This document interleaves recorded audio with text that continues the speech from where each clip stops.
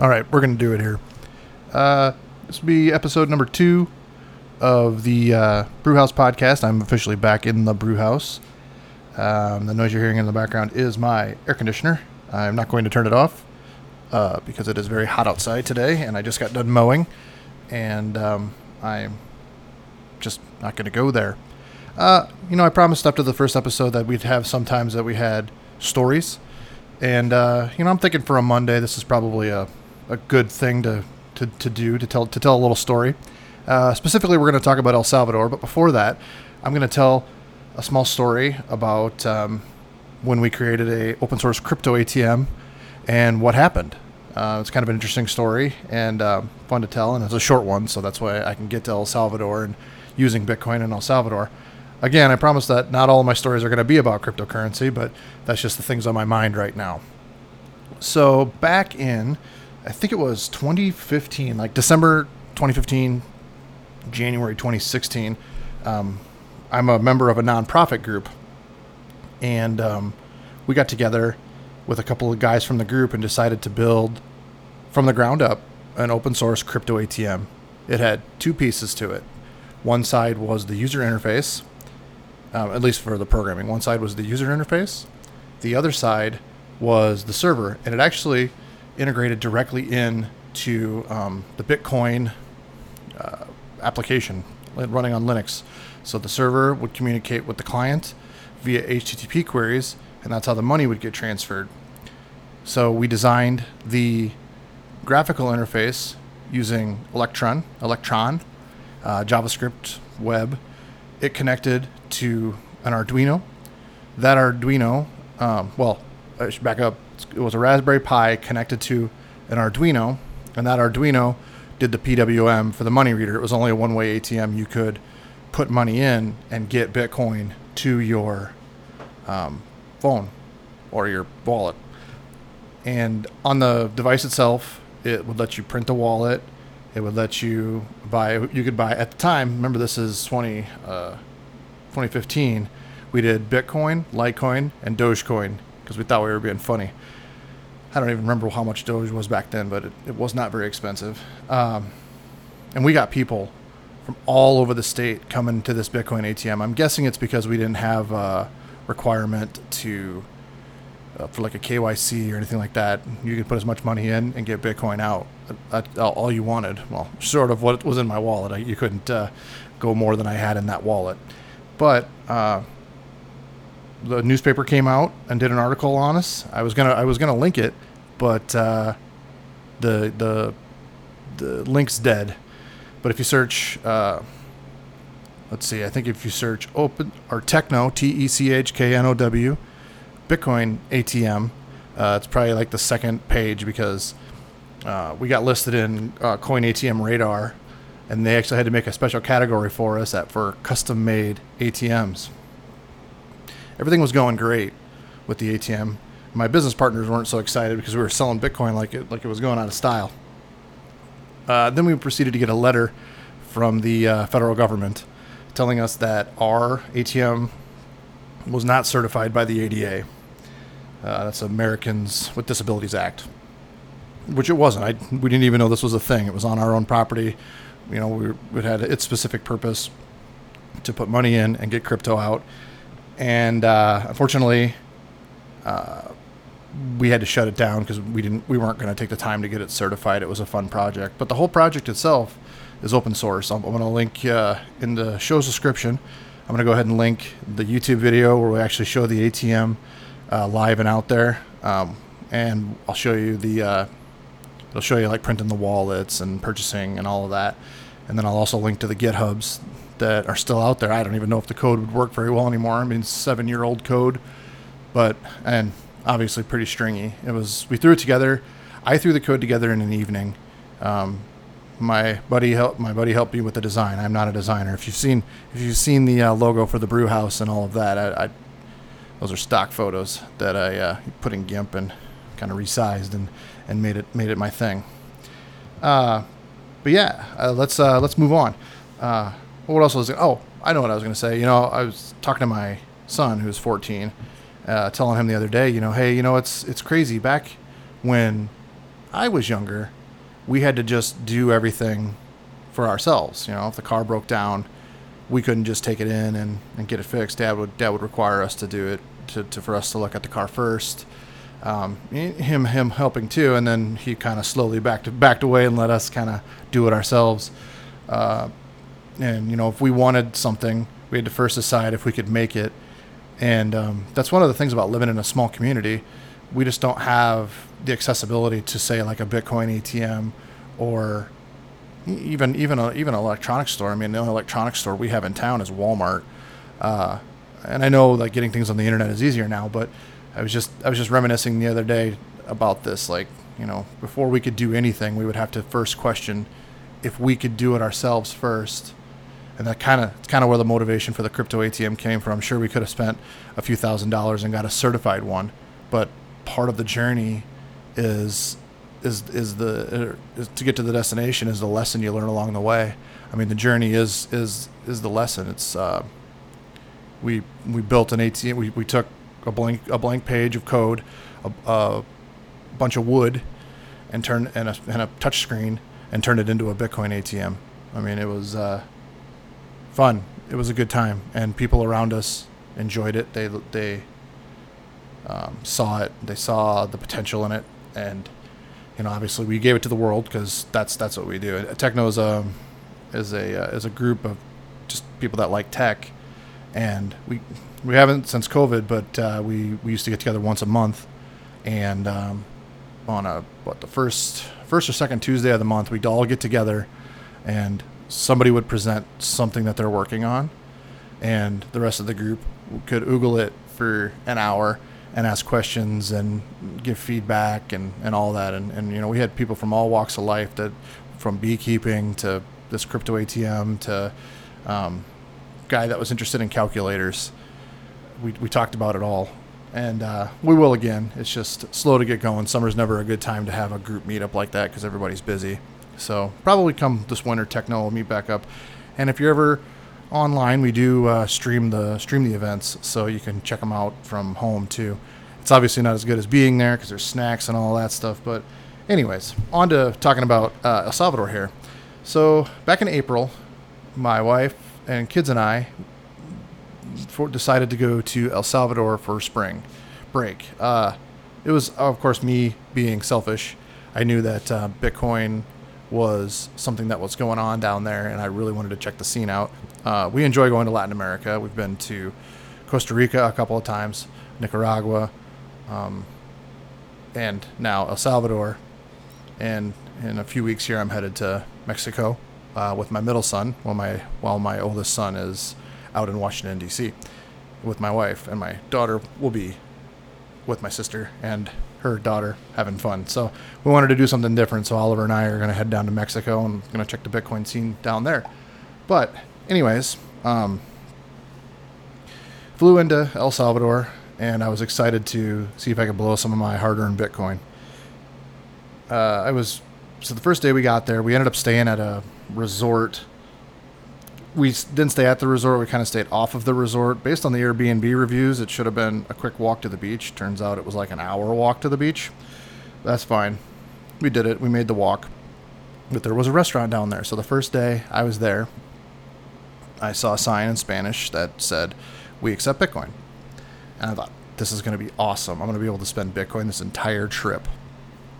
So I ordered up supper that night because we had stopped and got groceries. Long day of travel. So I ended up ordering supper, and I asked the lady, "Can I pay with Bitcoin?" Obviously, I asked her in Spanish, and she said, "No, they don't accept Bitcoin." And she was literally sitting behind the sign that said, "We accept Bitcoin." So defeated, I handed her my credit card. She ran my credit card through. I walked back to the house with 5 meals. That was for an hour. That was very complicated. Next day, we rented a car. I wanted to check out Bitcoin Beach, and I wanted to check out El Tunco because El Tunco had a ATM to buy and sell Bitcoin.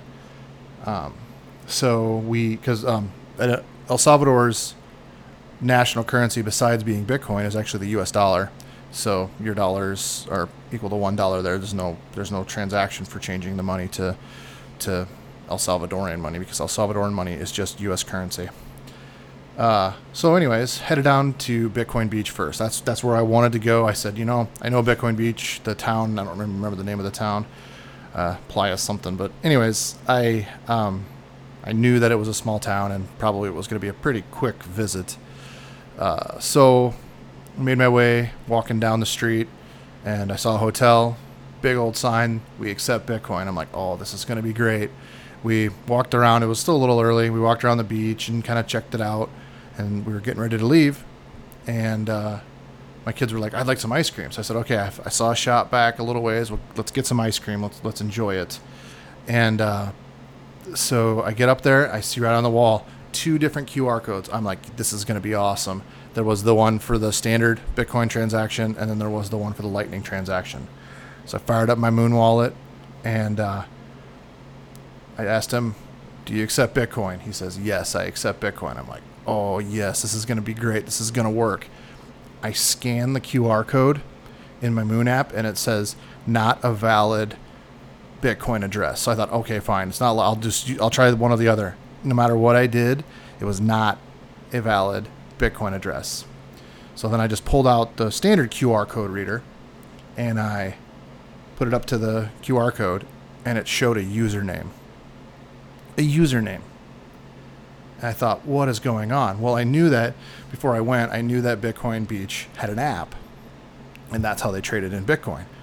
I assumed that it was just using regular QR codes that, just like everywhere else that, you want to pay in Bitcoin, it's right there. So I did a little more research, and sure enough, Bitcoin Beach uses usernames to trade back and forth. And obviously, I was really disappointed about that, because as an American, I can't download the Bitcoin Beach app. It's just not available in the United States. So everybody else had. So he had one more way to pay, and that was via Strike. So I downloaded Strike.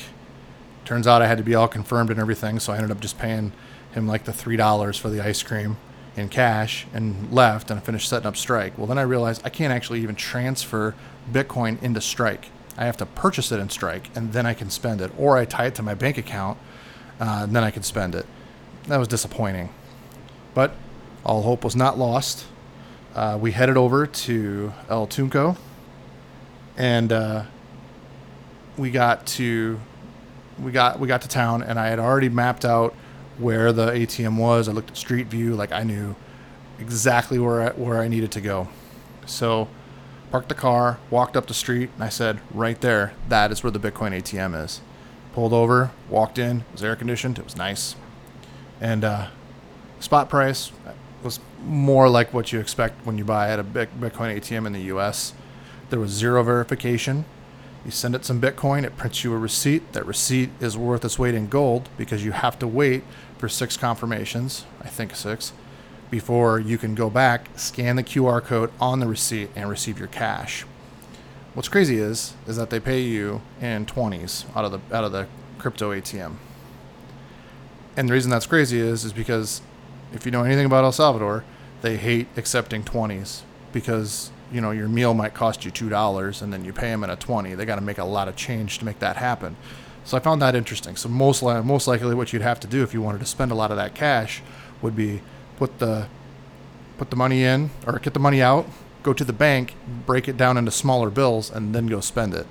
So interesting side note, I guess. From there, we actually ended up headed to Walmart in San Salvador. And I purposely picked a line that said, we accept Bitcoin. And get up to the checkout, and we bought some groceries or something. They did not accept Bitcoin. Like, nope, we don't accept Bitcoin. I'm like, what is going on? Everywhere here is supposed to take Bitcoin. Next day, let's see, was it the next day? No, it was the same day, because I still had the rented car, because I only rented a car for one day. I get down to a town in the middle, and I can't remember its name. It's a bigger town, and they got a big fish market there. And across the street was a little tienda that you could buy cell chips, whatever, SIM cards. And I always bring an extra cell phone with me, and I get an in-country cell phone, so that way if I do WhatsApp or whatever, I can text somebody on their own number. It doesn't look all hokey.